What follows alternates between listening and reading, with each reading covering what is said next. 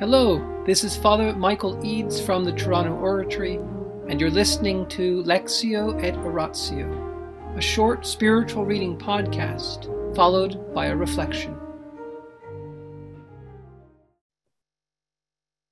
The Life of St. Philip Neri by Antonio Gallonio,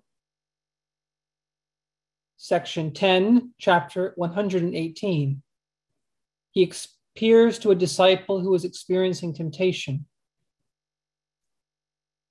At the beginning of the year of our Lord, 1578, one of his disciples, in virtue, experienced Philip's assistance when he was greatly disturbed because he thought he was in imminent danger of falling into sin.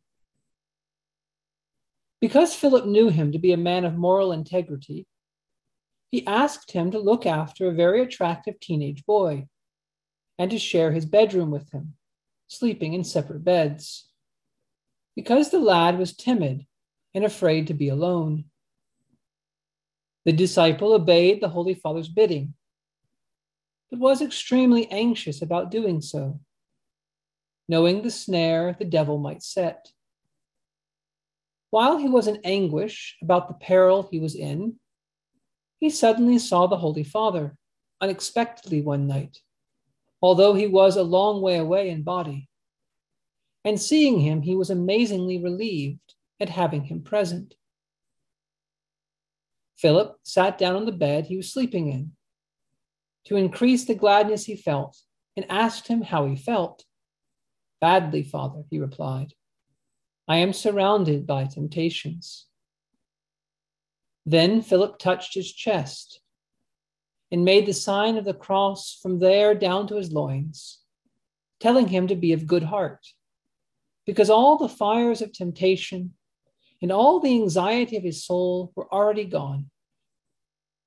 And saying that, he vanished from sight. The disciple remained there after Philip had gone, filled with joy as if bathed in a great light. The vision was not fruitless. His later actions and behavior showed how deep his virtue of chastity had become. And the greatest proof of that is that from then on, he felt as safe with the teenager as if he were his brother or his son. In the name of the Father, and of the Son, and of the Holy Spirit. Amen. Angels of God, our guardians dear, to whom God's love commits us here, ever this day be at our side, to light and guard, to rule and guide. Amen. Most Sacred Heart of Jesus, Teacher of teachers, have mercy on us. Saint Philip Neri, gentle guide of youth, patron of thy own, vessel of the Holy Ghost, pray for us. In the name of the Father, and of the Son, and of the Holy Spirit. Amen. One day our Lord appeared to a saint very dear to St. Philip, St. Catherine of Siena. And she looked at our Lord and she said, "How can you stand to be here with me?" And our Lord said, "What do you mean?" And she says, "Before you came, I was having the worst thoughts in my head. I was having the most terrible temptations." And our Lord smiled and said, "But you never consented. You don't want those temptations."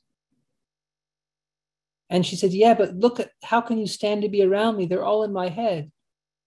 And our Lord said, "I'd like to see you struggle with the strength I give you." Well, that kind of event is relevant for tonight's reading. For tonight's reading is about a man who felt strong desires, temptations for another man, a younger man, a teenage man. And St. Philip did not condemn the man. It's almost as though St. Philip knew what would happen.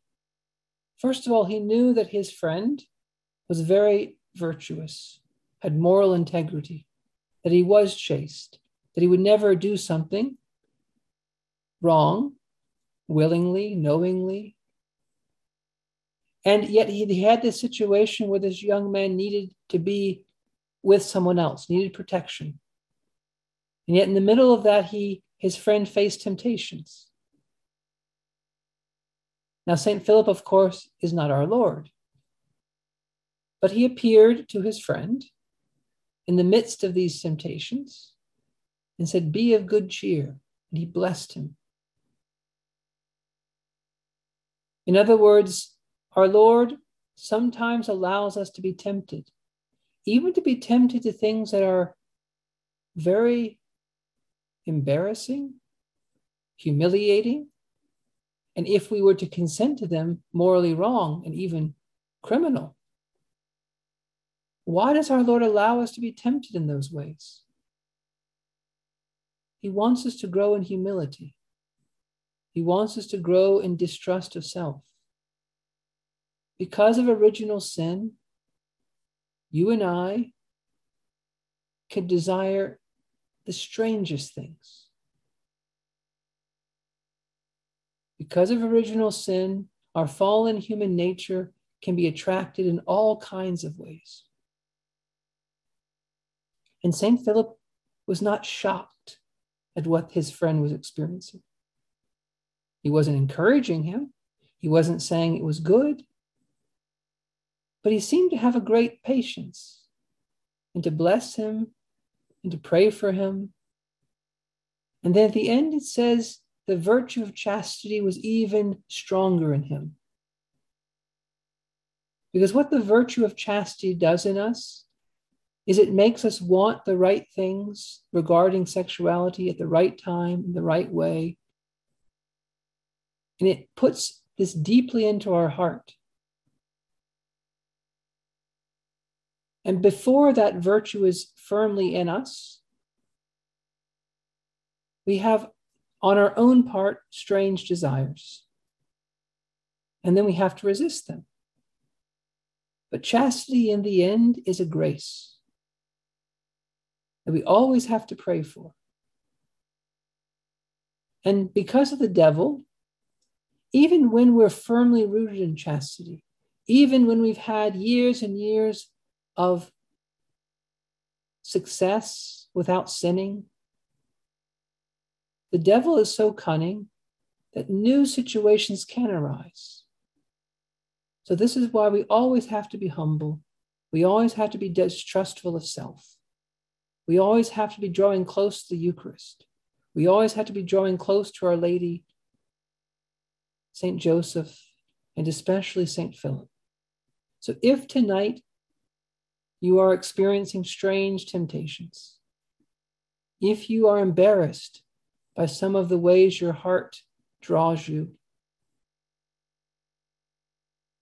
ask St. Philip to pray for you.